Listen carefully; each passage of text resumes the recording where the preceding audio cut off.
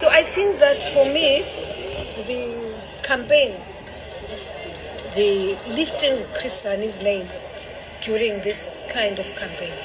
was the most important thing. And of course, I want to say, sitting here, that I also support the call by the South African Communist Party to open an interdict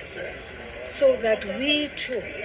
can know and have closure and know what exactly and the reasons why people decided to murder Comrade Chris on the eve of our negotiations. It was really on the eve of maybe our democracy,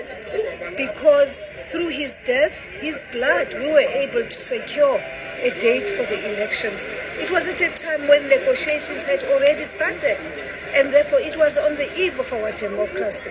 So I think that it is good that the Communist Party has actually made this call, and I think South Africans should support,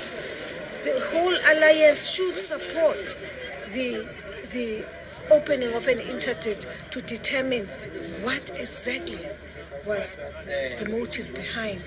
the death of Comrade Chris, and even the people behind, because clearly, as South Africans, there is no closure, there is no satisfaction. Everybody is asking what exactly happened that morning